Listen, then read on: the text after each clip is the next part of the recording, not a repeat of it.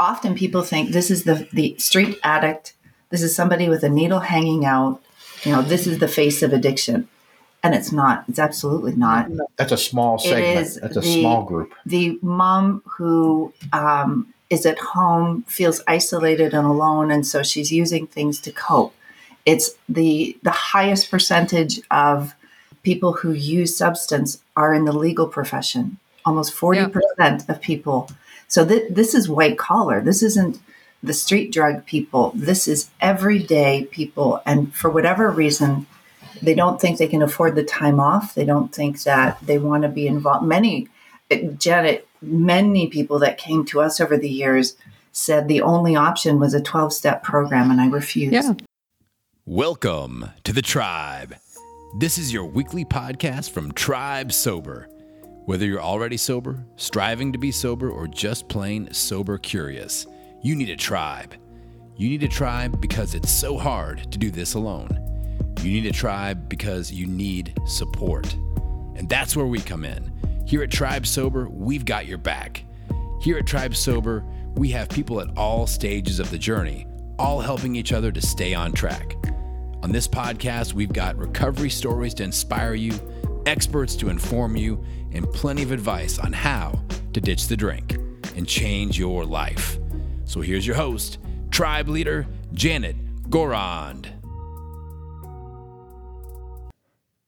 Hello, and welcome to the Tribe Sober podcast, episode 179. My name is Janet Gorond. I'm the founder of Tribe Sober, and I'm your host for this podcast. Here at Tribe Sober, we help people to change their relationship with alcohol and then to go on and actually thrive in their alcohol-free lives. And over the last 7 years, we've helped thousands of people to do just that. And we created Tribe Sober because we know from experience that it's really hard to change your drinking habits alone. So at Tribe Sober, we're all about community. And each week we feature a community voice, just to give you a flavour of the awesomeness of our tribe. And just taking a break, because if you think, 66 days, I don't know if I could do that, then taking that break will show you whether you need to or whether you don't. If you can moderate and drink occasionally and you see a benefit from doing it, I personally don't see a benefit from it now, but if you can do that, that's fine. But if you're questioning whether you should do Sober Spring, if you're drinking more than 1.5 bottles of wine a week, then really you probably should do it. And you've nothing to lose. You've nothing to lose. You'll save more money than you'll spend doing it, and you'll come out of it be sleeping better, feeling more healthy, and you can think about it rationally. Because when you're withdrawing from alcohol or thinking when's the next drink coming, you're not in a rational place to observe yourself and your feelings and decide whether drinking's a good thing for you or not. So if you'd like to join our warm and welcoming community, just go to tribesober.com and hit join our tribe. Or if you'd like to try us out first, then why not sign up for our annual 66-day alcohol-free challenge?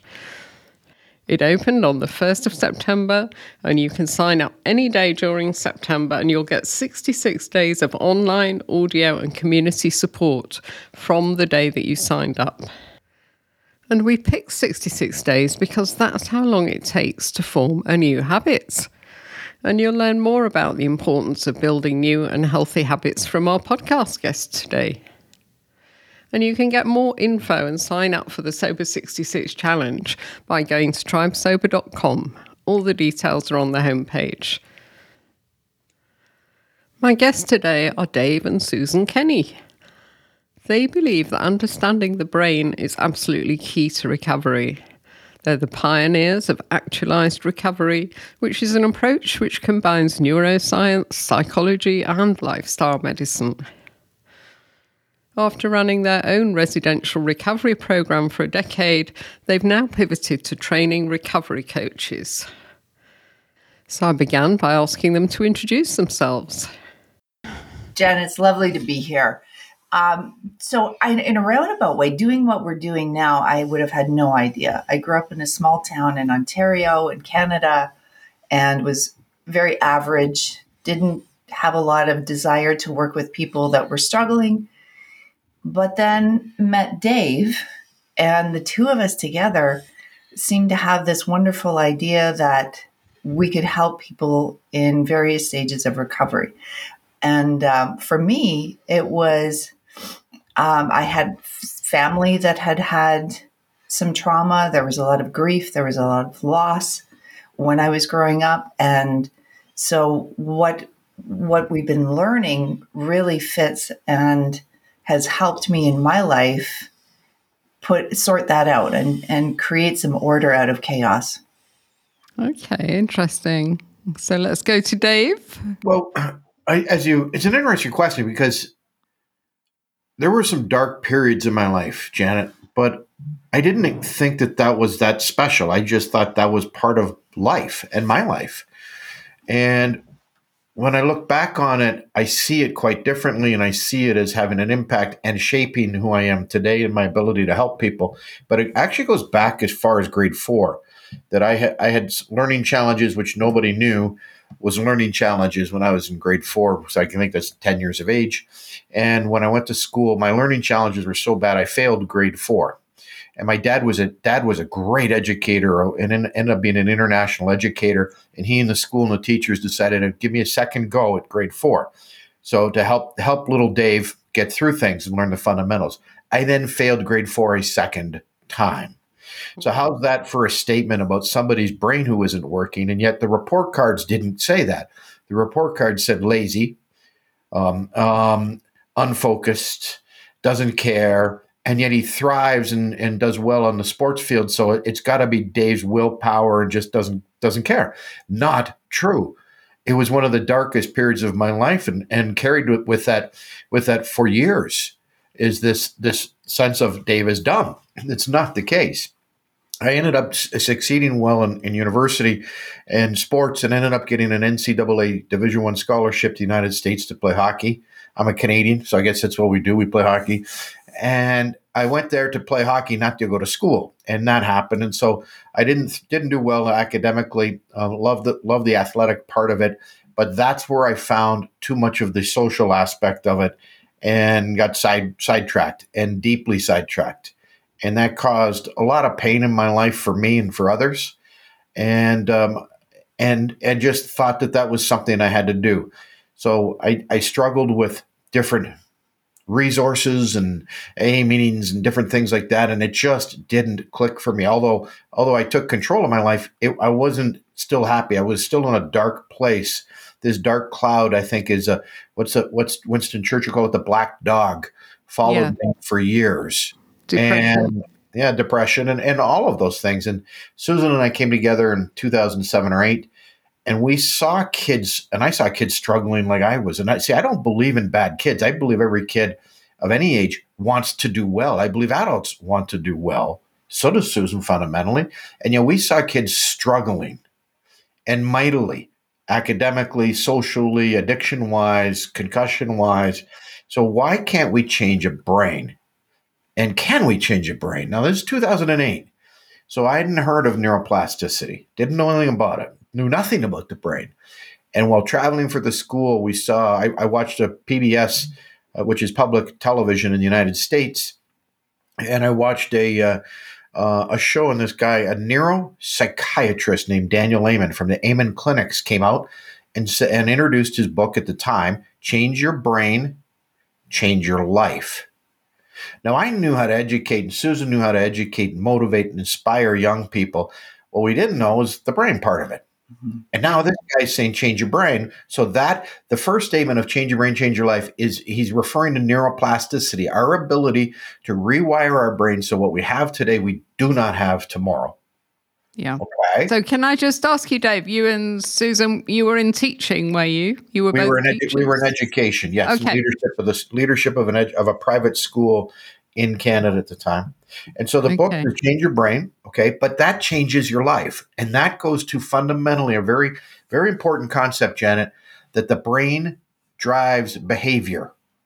This is a fundamental part to our book, to our teachings, and to the last 12 years of our work at running a private residential recovery program.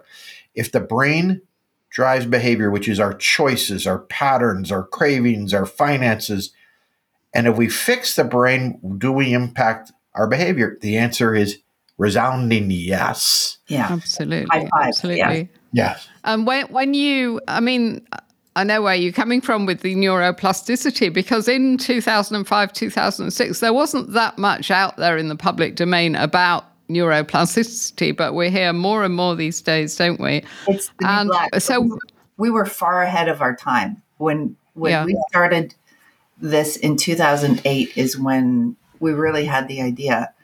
Janet, there was nothing. And we opened our first recovery program in 2011, which was Brain First. And but why did you, sorry to interrupt, why did you decide to apply that exciting knowledge that you'd gained to recovery? What took you into the recovery world?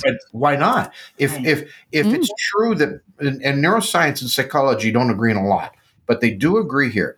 The brain drives the whole thing, everything, your behavior. So we're talking the hardware of the computer. Why would you go and deal with the software if the hardware is dysfunctioning? So if the hardware has a virus on your computer, I don't care what software you put on it, what meditation you do, what talk therapy you do, what CBT you do. If the hardware has a virus, well, a virus in brain terms is called a trauma. Yeah. And all of us have gone through trauma. That's a great analogy. I love it. The virus. Yeah. Well, the other thing is alcohol, cocaine, weed. Why do some people use a substance or do a behavior, gambling and shopping, and not destroy their life? And why do others? Why does that happen? So that leads me logically to say, well, maybe alcohol is not a purely addictive substance, because that means every single person who drinks it would be addicted in the same pattern. That means then their brain is predisposed to getting relief from this chemical or this behavior. Again, we're going back to brain. So if we impact and change the brain, will we help this person create better habits and change their behaviors?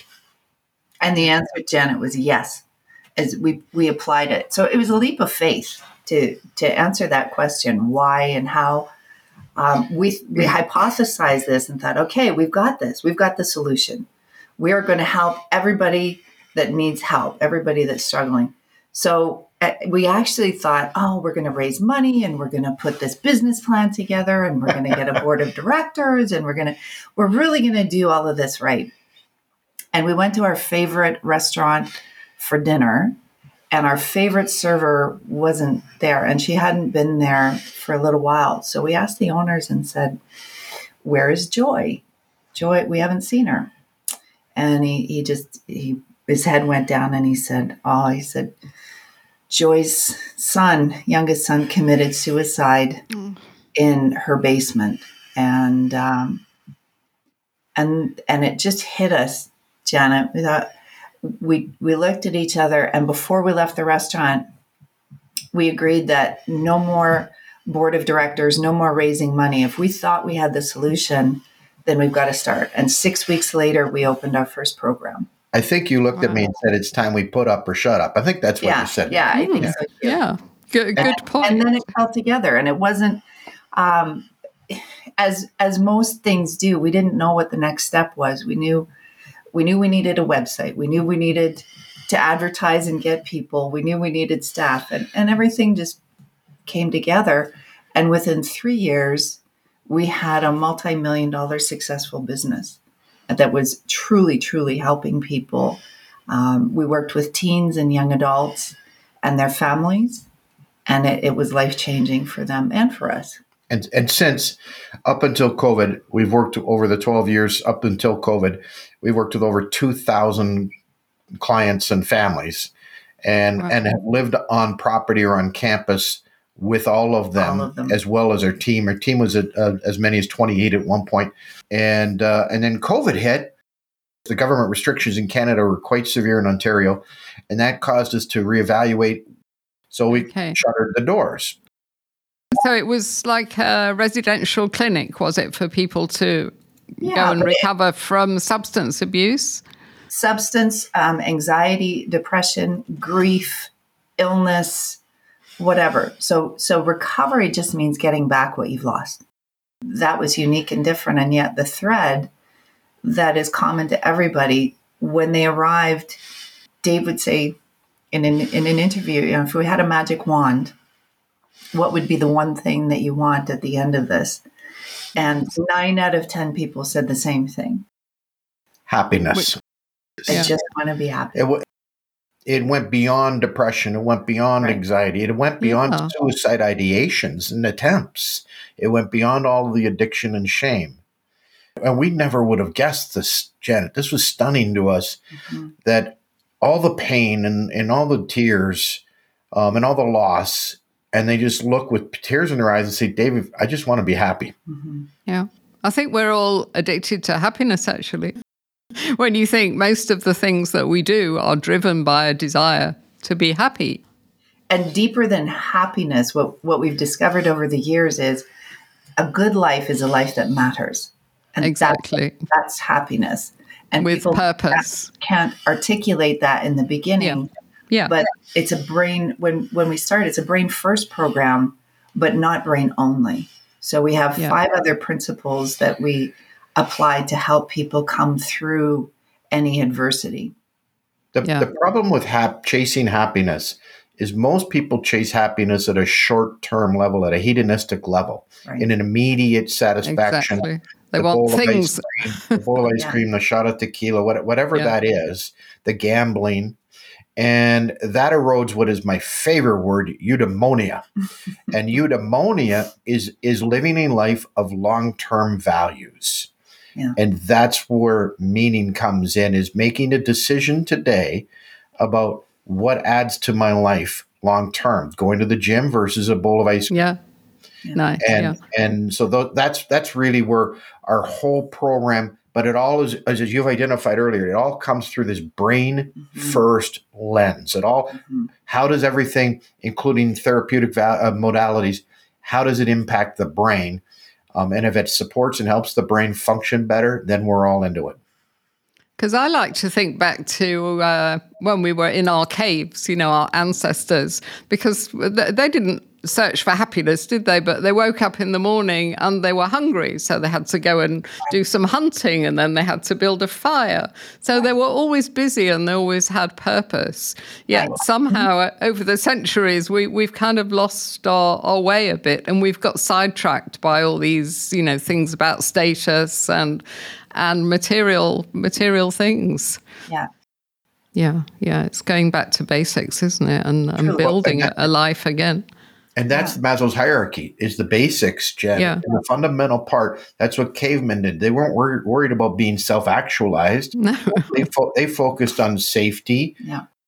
Being alive today, the saber-toothed tiger doesn't get me. I don't need a poison berry. They were focused on the basics every day. Now, our society has afforded us great luxuries where we can have a safe, a cave meet in our homes. We have law and order. So there is a little more structure, which has allowed us to evolve at a higher level. But that's all they focused on, which is the beginning of our residential program was fundamentally helping the person's body, their sleep, all of that begin to regulate, go back to the basics, and then we built up from there. Yeah, that sounds wonderful. How long would people stay with you on average? So anywhere, the shortest program was 2 weeks. The longest anybody ever stayed with us was 8 weeks. So again, it depends physiologically how energized they were when they came in, how motivated they were to be able to have change. A lot of it at times had to do with the families. Yeah. What was the support system like? And sometimes that would take longer than the actual person that was with us. It would take a little longer for the families to get into an understanding and get out of blame and shame and say, this has to be punitive and, this is what our person has done and they need to, for example, sometimes we had people that would come and they had anger episodes before. So there would be holes in the walls or there would be wreckage and carnage. And to help a family understand that was the way that their brain was functioning. It was in fight or flight, or it was in a freeze response. And so the reason that the hole in the wall was there isn't because they lacked values and willpower. It was that the brain got hijacked because of the position that it was in. So helping families understand, you got to fix that wall before they come home. Right? Sure. It's a whole system, isn't it, really? Correct. Yeah. You're listening to a podcast from Tribe Sober. And what happened when they left? How did you help them to stay on track? Well, part of the program we learned quite quickly is we had a family component. Yeah. It's absolutely essential that anybody struggling with an addiction, this is not a willpower issue. It's not a lack of willpower. This is a brain issue. Well, that's like somebody with a heart issue or a liver issue. And one of my dreams in this world is that one day an addiction issue is accepted by everybody at the same level as a kidney or liver issue. Mm-hmm. Yeah. And that includes family, because family gets stuck in this blame place. Mm-hmm. And there's a lot of trauma in families, and those repetitive cycles continue to happen. So we quickly realized this: to support people, we needed to work with the immediate family, not the extended family, the immediate family, to begin to create a safe, loving, accepting environment, and one with boundaries. Because a lot of the families, actually, the problem was they had no boundaries. Right. They had threats, which is they better not, they better do this, but without a consequence, there's not a boundary. Right. So sometimes we had to coach that for a family, is to create a safety mechanism with boundaries.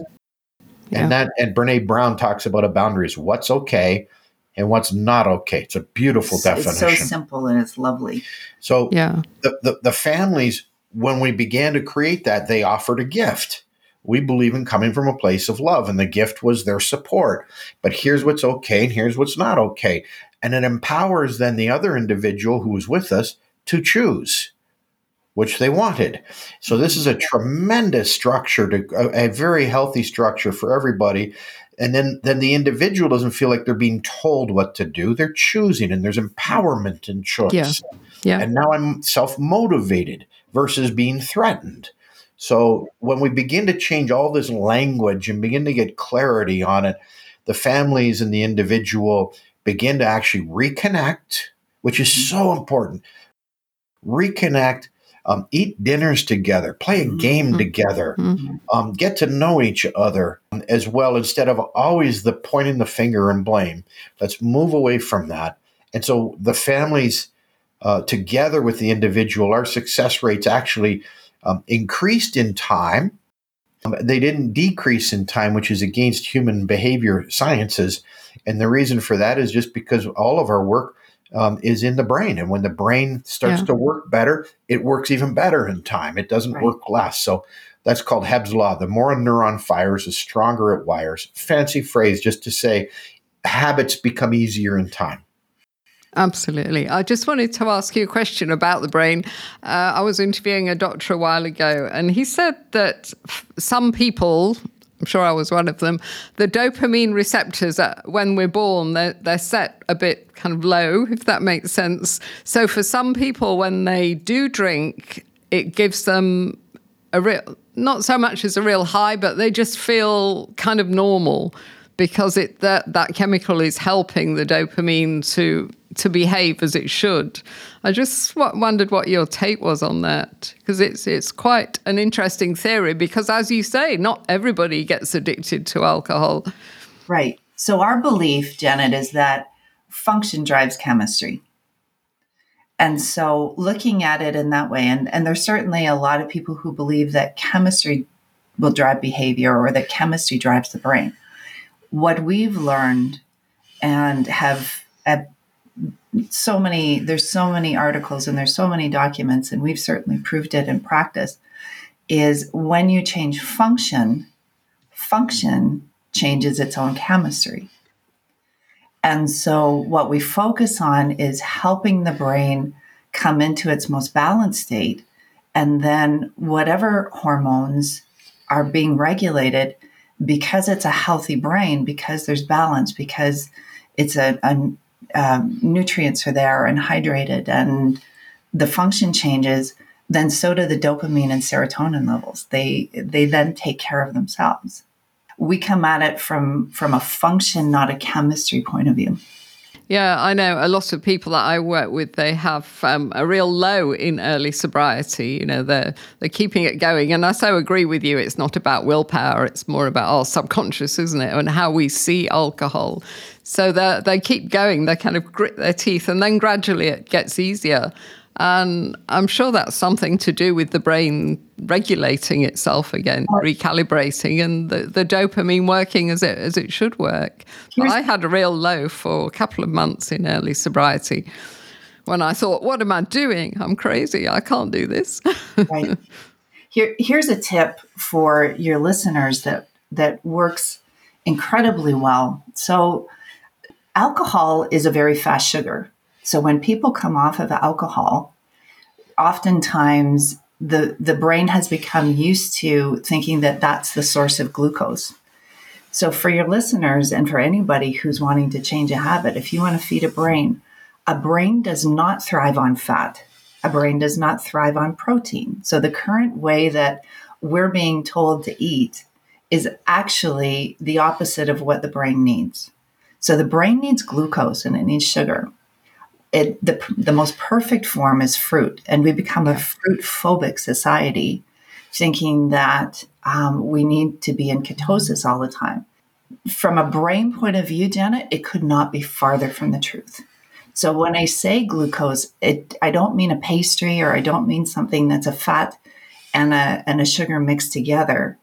What I mean is straight up, whether it's honey, whether it's fruit, whether it's a smoothie that doesn't have protein powder and doesn't have fat, first thing in the morning, what you're doing is feeding that liver, which is also feeding the brain. So what you'll find is the brain actually becomes quite relaxed and happy when it's given the proper food, which is the glucose. Yeah. Yeah, so many people get terrible sugar cravings in early sobriety, and we tell them to try and ditch the chocolate and just eat fresh fruit. Right. As you say, that's... Right. And the chocolate has other negative benefits. So at the risk of being hate mail for you, chocolate has no benefit to the brain, zero. And it's much like caffeine. If you have anxious feelings and you're already somebody who is a little ramped up, the last thing you want to do is provide the brain with caffeine or stimulants, including chocolate. Yeah. So at the risk of, I apologize if I've... and you used to love chocolate. I absolutely used to love chocolate. Yeah, well, don't we all? Don't we all? Part of that too, Janet, if I could just jump in, is also psychology-wise is our habits and patterns. So if people are struggling, I would encourage them to take a look at their habits or their patterns. So is their morning routine the same as it used to be? Is the evening routine the same it used to be? And the only difference is they're not holding a drink in their hand. Well, that's going to be a problem. So my analogy for this is if you go to a movie theater, and when we stopped eating popcorn for all sorts of reasons in movie theaters, there's a habit that I had in my brain, a pattern. You walk into the theater, you hear the popcorn, you smell the popcorn. I wanted to eat. Yeah. And I had this physical sensation that I had to eat or get popcorn. Well, in time, I've been able to retrain my brain. Now I don't even notice the concession stand. I don't notice the popcorn. Yeah. And I don't have that craving. But you have to change your pattern for the brain to rewire its habit. So that's also part of what's going on in early stages of recovery. Another one is if you drink coffee and smoke a cigarette at the same time in the morning and you go outside. Well, take your coffee and go drink your coffee in the bathroom. Yeah. And the likelihood then of you having the cigarette is very, very low. So changing your habits and changing your patterns will help rewire your brain. Yeah, and creating a healthy neural pathway, really, to replace the unhealthy one.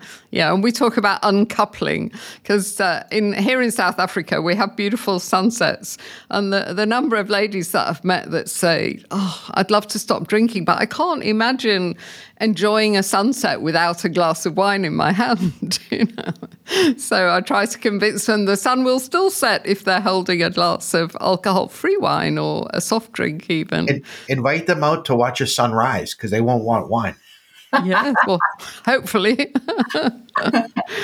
Yeah, oh, I think you've hit on something else though, and now we teach recovery coaches. So we've pivoted. Our role now is to share all of our wisdom and share what we learned in the years of living with people, literally 24 hours a day, 7 days a week. We learn nuances that I don't believe many people on the planet have. And when somebody is ready, that's when the coach or whoever it is can support. But until somebody realizes that they need to change or they need to transform or they need to give up, there's a phrase that we use with our coaches. It's people don't resist change, they resist being changed. Yeah. And so if anybody, like the friends that are watching their sunset, if they're not ready yet, there's nothing that any of us can do about that. Sure. We know that. We have a membership, and I'm sure a lot of people that join us, I mean, we run workshops and we do the education bit as well, but they join the membership, and I'm sure some people think that we've got this magic wand, and we just go, boom, you're sober now. So they some people actually leave after a few weeks, and you can tell they're just not ready. So we don't get upset because they've gone, because we just know they're not ready. And many of them come back, and it's like, I'm ready now. So it's interesting. Absolutely, you're right. You have to be ready for this. Stay the course, do what you do, and the right people will be attracted to you, and the ones that are not meant to be attracted will not. Yeah. Not at that time, or they might come back. Let's pivot to recovery coaching. Let me ask you to define recovery coaching for anyone that's listening that doesn't quite understand what it is. Our definition of recovery coaching is to help people be their limitless selves or live their limitless lives. That's it. Okay, nice. So whatever the challenge is that's holding somebody back, whether it's a substance or a behavior or a pattern, they want to shift out of that change. We don't typically use the word change. It's a shame-based word. You have to change means you're bad right now. But if somebody wants to evolve or transform or shift, a recovery coach is fantastic for that. We're leaders or guides in that process. And a great effective coach, recovery coach, does not tell, because that now we're stepping into the rescuer role the moment we start telling people how to do it, versus asking questions and believing the individual themselves has their own unique journey. And our job is just to help them find that journey, help them be accountable to that. And so we have an internationally certified recovery coach certification program. It's an 8-week program done virtually, online. Live. It's done live, yes. And it's interesting because we seem to attract a very mature audience. Like right now, our class has a medical doctor in it from New Jersey. We have a reverend. We have a nurse from Western U.S. We have an acupuncturist. Mm-hmm. We have a couple fitness coaches. Ex-military. We have a chef who's a farmer. So a farmer wants to open his retreat. So but they all come from a diverse background, and yet they're all a mature audience saying, not only do they want to transform their lives, they want to make an impact on people's lives, and they want to create freedom in their own lives. And that's what a recovery coach has the opportunity to do, is make an impact and create their own freedom. So we believe something different than many of the recovery coaching programs. We absolutely don't believe that you need your own story. There is no significance in having traveled the journey. It doesn't matter one iota. If you've had a past addiction story or a mental health story. And the reason that it doesn't is the best coaches, as Dave said, coaches don't tell, and it's not about what they've done in their life. The best coaches have to be able to listen very, very deeply. Absolutely. And to ask the very best questions, which helps the person create an awareness about themselves to be able to have that shift or that transformation. So I think we differ in that way, that this is, and even when we ran our program, Janet, our staff, as many as Dave said, up to 28, we did not share our personal stories with anybody that came on campus because it was about them. It's not about what we've done and how we've done it in our lives. It's about helping that person and really focus and listen deeply and understand what they want in order to thrive in life. One of the people that's on this course with us right now, in the second class, she said, oh my gosh, she said, everybody, she's a life coach. She said, everybody should take this course before they take life coaching because this really precedes any sort of shift and change. And I agree, to help people understand the reason behind what they do for behaviors is absolutely important, more so than just making a goal and making a change every week. Our background, though, is far greater than that. We're both graduates of the Amen University Brain Education Program, so we're brain coaches. Susan's also been certified and done a very extensive program in positive psychology, which is a fundamental part of our teaching. I'm in the process of completing my PhD in neuroscience and psychology. So we bring a lot, and of course, our background in education and human development and motivation and inspiration. So we bring a lot of that to play. What we seem to be very gifted at is we can take complex issues like neuroscience and psychology and addictions, bring these three worlds together and teach this in a very simplistic, effective manner and give our coaches, the tools that they need to go out in the world. And so I'll give you a great example. We just talked to one of our students, 2 days ago.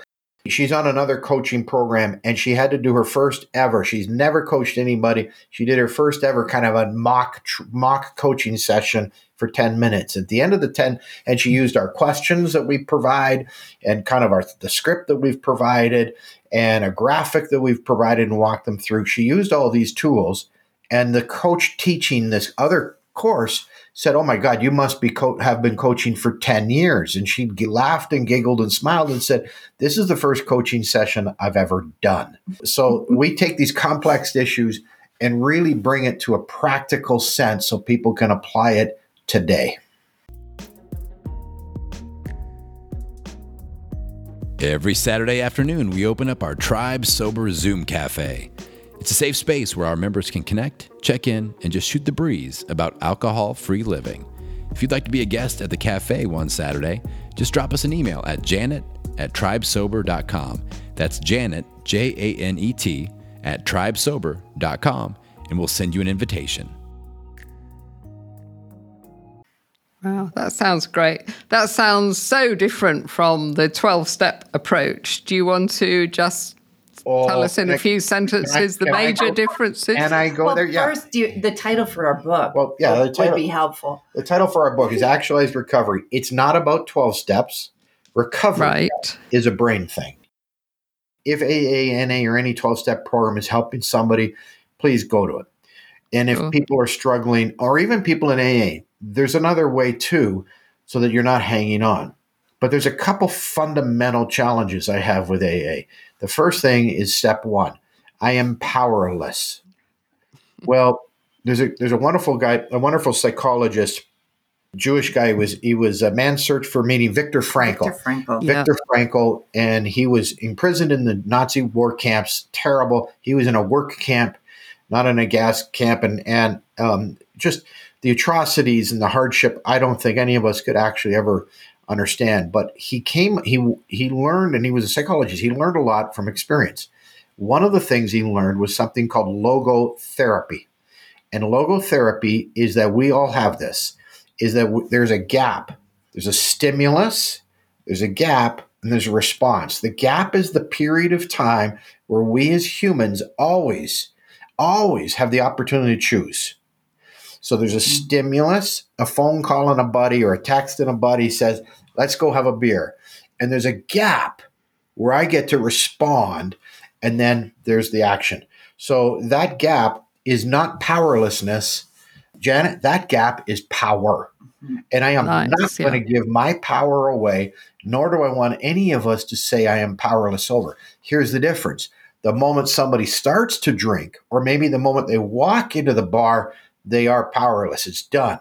But if you back up, at some point in the day, they had that opportunity to change that pattern and habit. So if somebody does a line of cocaine, okay, they're powerless. It's a gong show. I get that. But before that, they had an opportunity and there was a gap. And that is the power that we have. So fundamentally, when you make somebody say they're powerless, I think you're keeping them in a victim role. When you label them as an addict of any kind, I think you're keeping them in a victim role. And I don't believe that that's a way to thrive in life. And then Susan's alluded to this. Talking about the problem does not create a solution ever in anything. Right. You can talk about, how a building has a broken pipe and learn from it, but that doesn't fix the pipe. You have to talk about how to move forward in that. So focusing on the last drunk in the ditch, which there's a lot of those stories, and the shame that comes with that, no thank you. Now, the last part of this for 12 steps and our approach is everybody defines addiction as a brain disease or a brain disorder. So let's not get into a debate about disease or disorder. Forget about that for a minute. They all relate it to one thing, the brain. So if the organ is sick or not functioning right, why do we shame them? Why can't we use our name? Why is it in anonymity? Because we don't want anybody to find out because it's a bad thing. Well, I disagree. These are people struggling with pain. The question is why?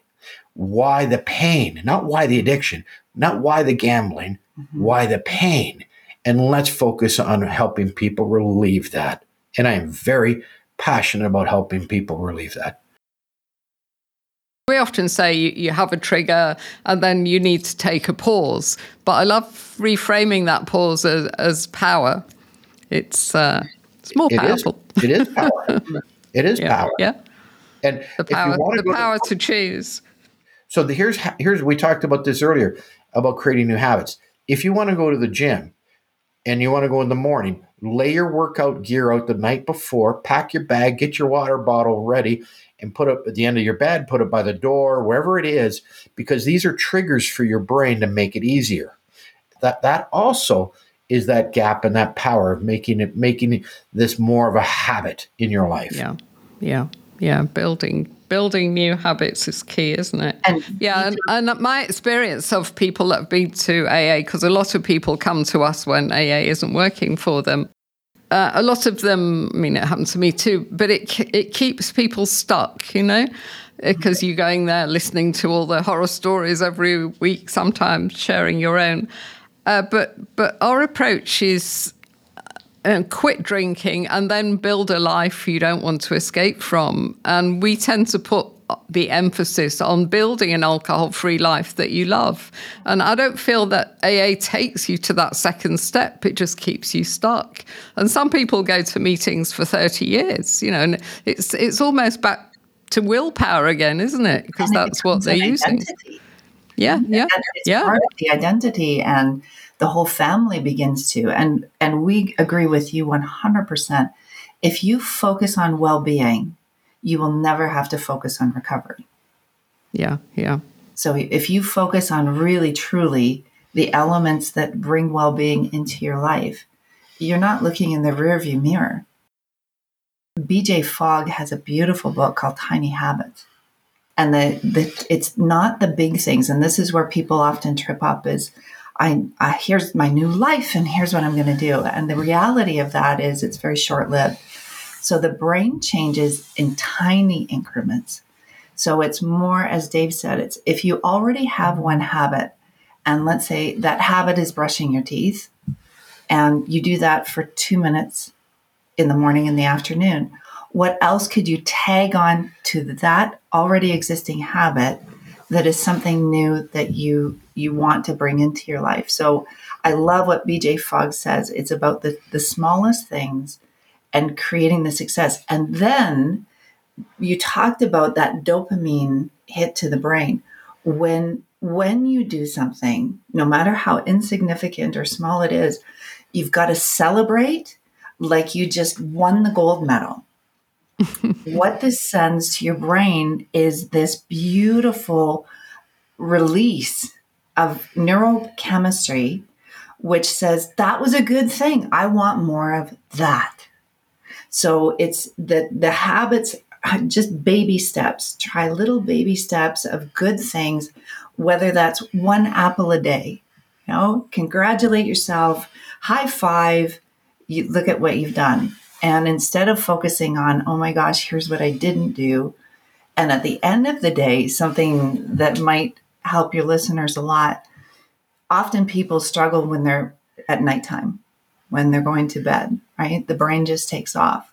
So proven, Marty Seligman, who is a great leader in positive psychology, if you have a notebook by your bed, because you need that prompt, and before you go to bed, you write down 3 things that went really well and why.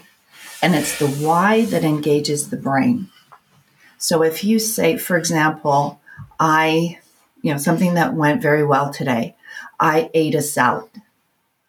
And if you just put that, there's no emotion to it. The nervous system isn't going to change. The brain doesn't even register it. I woke up. It's the why part that actually, this is where the magic happens. And the same with gratitude. When people say, I am grateful for my socks, there's no emotion to it. As soon as you say, I'm grateful for my socks because I love the color. They keep my feet warm. My aunt gave them to me. There's an emotion now that's connected to that. And you're retraining and reorganizing the brain. You are rewiring in that moment. Wow, that's so interesting, Susan. Yeah, I keep a gratitude diary, and I just say I'm grateful for living in Cape Town, my house, my family, and I don't say why. I'm going to carry it on now. And be very specific. So when you say, I'm grateful for my family, what is the evidence that you are grateful for your family? So make it absolutely specific, right? Yeah. Who is the person? What did they do? How do I feel that heart connection to them? And now you're changing how the brain functions. Yeah. Fascinating. Thank you so much for that. You did a press release about your book, I think. And in that press release, you said 90% of Americans struggling with addiction don't seek out treatment. And that's really sad, isn't it? And I just wondered how people like you and me can change that. How can we reach people that are presumably too ashamed to reach out? I know I was for a long time. You are making a change and a difference. I also believe that as science is catching up to this and as people are beginning to understand the brain and science more, that there'll be less stigma attached to that. Yeah. And that's part of our mission. Our mission is Emergo Academy in certifying and training recovery coaches is to help with that number and that question. So our goal in the next couple of years, 3 years, is to train and certify 1,000 coaches and also business-wise help them get 1,000 clients. And by doing that, little Susan and little Dave here have begun to make a ripple effect impact by over 1 million people in the world. And that's how this happens, is we begin to share our knowledge and impact people for them to share that in the world.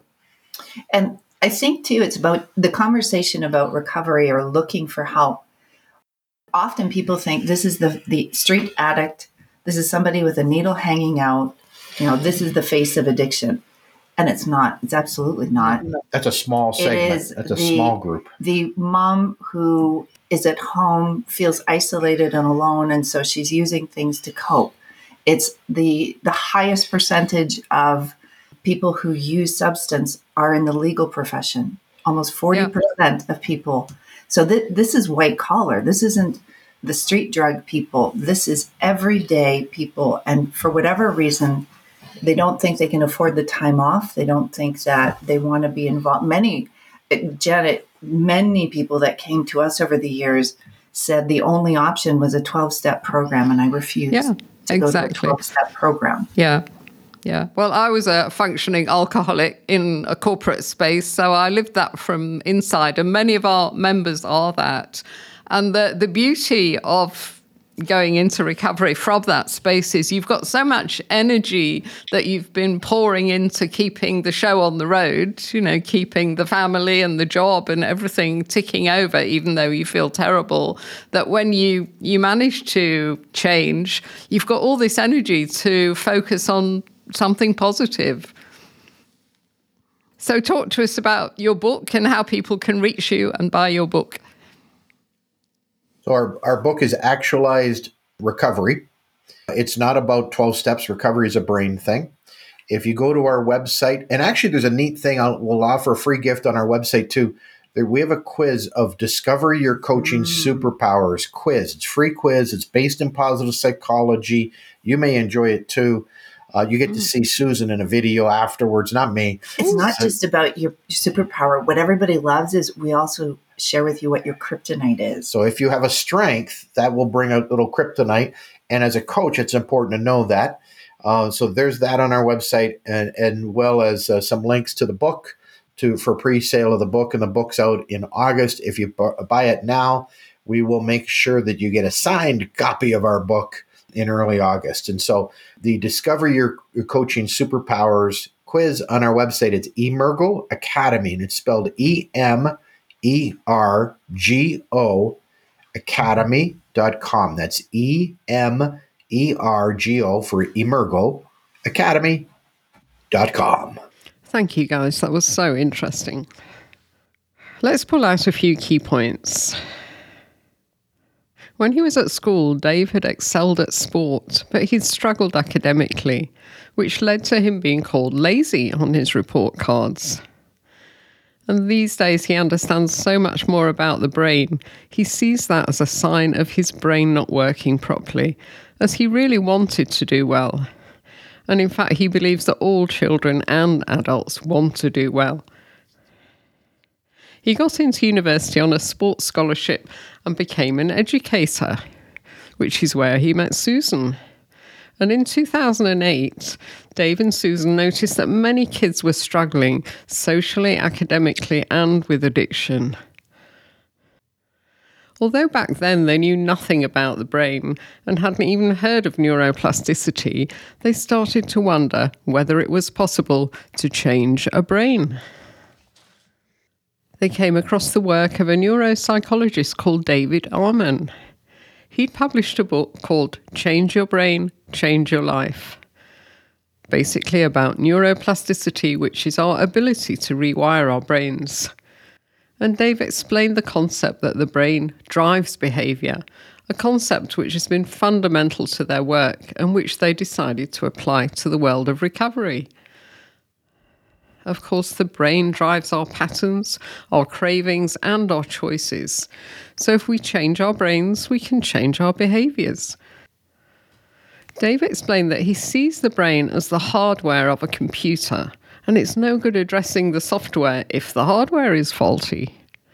So meditation, CBT, or any other kind of therapy is not going to work if the brain is not working properly.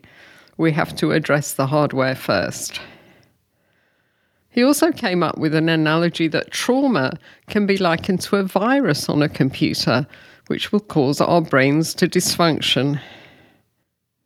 If we impact and change the brain, we can enable that person to create better habits and change their behaviours. For 12 years, Dave and Susan ran their own private residential recovery program based on a brain-first approach, helping thousands of people and living on campus themselves.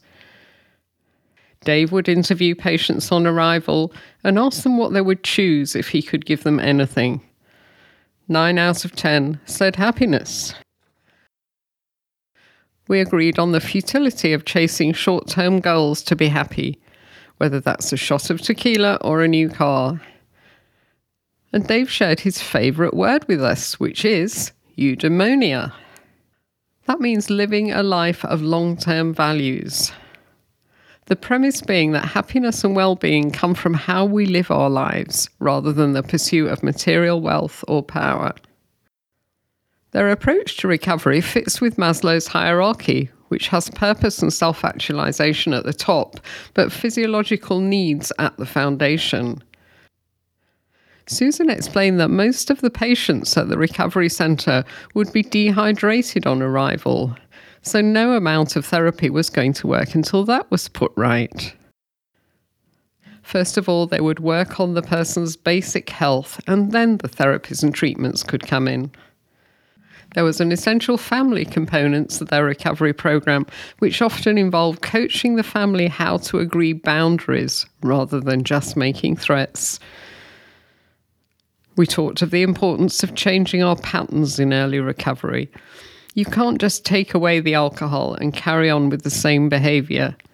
So many of our patterns involve coupling various activities with alcohol. For example, cooking dinner while sipping a glass of wine. We have to work on replacing this habit until we can cook happily without the wine. The more a neuron fires, the stronger it wires. In other words, our new habits will get stronger over time. Dave and Susan closed their clinic when COVID hit and have now pivoted into training recovery coaches, using all that knowledge they built up working in their clinic over the years. Dave's definition of recovery coaching is simply to enable people to live their limitless lives. They have an internationally certified recovery coaching program, which is an 8-week online program. Unlike many programs, they don't believe that a recovery coach needs to have gone through their own struggles with addiction to be a good coach. The rationale being that coaching is about asking the right questions and listening deeply to the answers, rather than the coach sharing their own experiences. One of their students made the interesting point that people should be trained in recovery coaching before life coaching, as understanding the brain and why people do what they do should be the foundation for the kind of goal setting that a life coach would do. Dave and Susan are both graduates of the Armin University Brain Education Program, so they are brain coaches. Susan is qualified in positive psychology and Dave is doing his PhD in neuroscience and psychology. But in spite of their academic qualifications, they believe that they managed to deliver the knowledge and tools required by their coaches in an easily understood format. The curriculum is a mix of psychology, neuroscience, and addiction, and they're able to distill complex issues down to a practical format which can be applied straight away. Their approach is very different to the 12 steps, and in fact their new book is called Recovery is Not About the 12 Steps, It's a Brain Thing. Dave disagrees with step 1 of the 12 steps, which is I am powerless. A more constructive approach would be Viktor Frankl and logotherapy. He identifies the stimulus, the gap, and the response. And we always get a chance to choose during the gap. And the gap is not powerlessness. In fact, that's where our power lies. Labeling people powerless and an alcoholic is keeping them in a victim role. I explained that Tribe Sober's approach is to enable our members to quit drinking and then to build an alcohol-free life they love. And the focus is not on living a life of sobriety, rather on enabling people to thrive and discover what they really want out of their lives. And Susan agrees that if we focus on building healthy habits and well-being, the recovery will take care of itself. A nice tip from Susan to calm the brain before sleeping is to have a notebook and write in 3 good things that happen during the day, and to add why at the end. Same with gratitude journaling. The advantage of adding a why is that will attach an emotion and make it more meaningful to the brain. It's the why that engages the brain. I loved her sock example when she said, rather than say just, I love my socks, say, I love my socks because they keep my feet warm and they're a beautiful colour. That's what will engage the brain and make us feel good. We talked about the tragic statistic that only 10% of Americans struggling with addiction will actually reach out and get some help. They believe the key to change that is to reduce the stigma by education, and their current mission is to create a tribe of actualized recovery coach warriors to impact more than 1 million people by 2026. They have a new book coming out, which is called Actualised Recovery. It's not about the 12 steps. Recovery is a brain thing. You can contact Dave and Susan via their website, which is emergoacademy.com. I'll put it in the show notes. So let me finish by reading out a couple of member messages from our Breaking Free program. What to say to other people is a dilemma for many of us when we start on this journey, so the conversation was around that.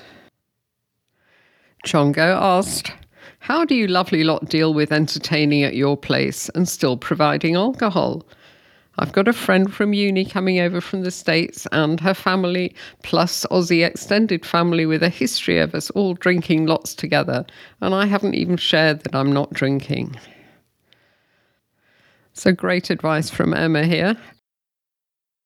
Get lots of alcohol-free drinks in and pour yours in the kitchen so they can't see. After a few, nobody will care. At the end of the evening, offer coffee, peppermint tea, and you'll be surprised how many people take you up on it. And also, the people you thought drank a lot probably don't. I've always been so surprised. There's always one that drinks too much, but most barely drink. And I didn't even notice because I spent so much time making sure that my own glass was full. If there's anyone you're close to, just tell them the truth. You're taking a break for health reasons, whatever. I found most people very supportive, and it'll only be fellow troubled drinkers that will struggle. Go to the toilet and message on here if it gets tough, but half the battle is in your own head. Thank you, Emma. You're so right that half the battle is in our own head. Get the mindset right and socialising without alcohol will get so much easier. So that's it from me. Don't forget our annual 66-day alcohol-free challenge opened on the 1st of September. So just go to tribesober.com and all the info is on the homepage. And I'll be back next week. Ditching the drink is like climbing a mountain. It's hard, it takes courage and grit, and an experienced guide. And that's where we come in. Here at Tribe Sober, we've climbed that mountain, and we know the view from the top is amazing. We've used our experience to put together a unique membership program that will support you all the way. We've got challenges, chat rooms, sober buddies, trackers, and milestone awards. And that's just for starters. So go to tribesober.com and check out our membership program. It's the essential resource for anyone looking to ditch the drink and change their life.